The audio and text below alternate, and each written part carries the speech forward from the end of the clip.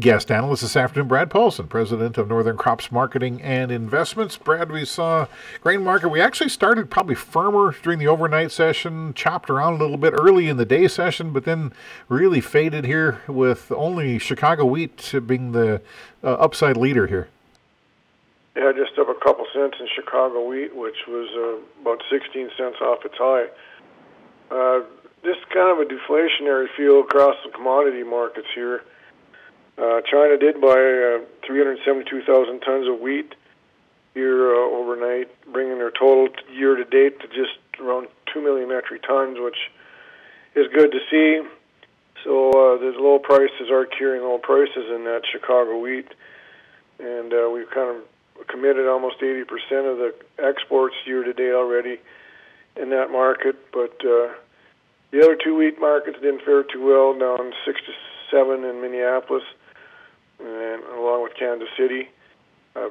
Beans closed down double digits, almost new lows there since the first of the month, and corn kind of gave back the last couple of days' gains too. Now, we fell through some support levels, both corn and for beans. Do we have more downside risk then? Well, it sure looks technically, and like I said, it sure has a deflationary tone to this commodity market. And crude oil down another $2.80, $3 again. Natural gas down hard, even sugar down 2 cents here today almost. So, along with the cattle market taking another nosedive. So, it's hard to say. Inflation looks like it's going away, at least in these commodity markets. And some of the bond futures are suggesting that the Fed will cut rates in March. Whether they do or not is yet to be seen. But it's almost like we're in a weak commodity markets here just to maybe augment a Fed easing after the first of the year. Sure. You mentioned the livestock market. That cattle market just plain ugly today.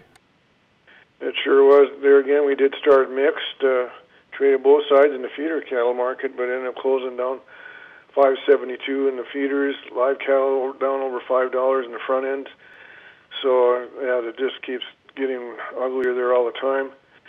The cash market was supposed to be somewhat steady here this week, maybe a little bit easier. Box beef was a little weaker here earlier this week, too. So, just continued selling pressure in these cattle markets. Anything else we need to be talking about or aware of? Well, we got the crop report Friday that, could kind of throw some cold water on the wheat market, too. We did see Canada raise their crop 2 million metric tons earlier this week on Monday. So the world wheat numbers could be increased a little bit, but otherwise it looks like it's going to be kind of a pretty benign report. They won't change any production numbers, and they probably won't tweak this demand numbers too much just yet. And as I mentioned earlier, the oil market down $2.75 a barrel here too. There was inventory numbers out today. It did show a slight draw in crude oil of 4.6 million barrels, a build of gasoline of 5.5, and distillates 1.2 million barrels. So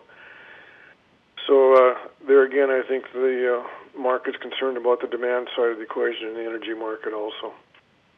Brad Paulson, Northern Crops Marketing and Investments.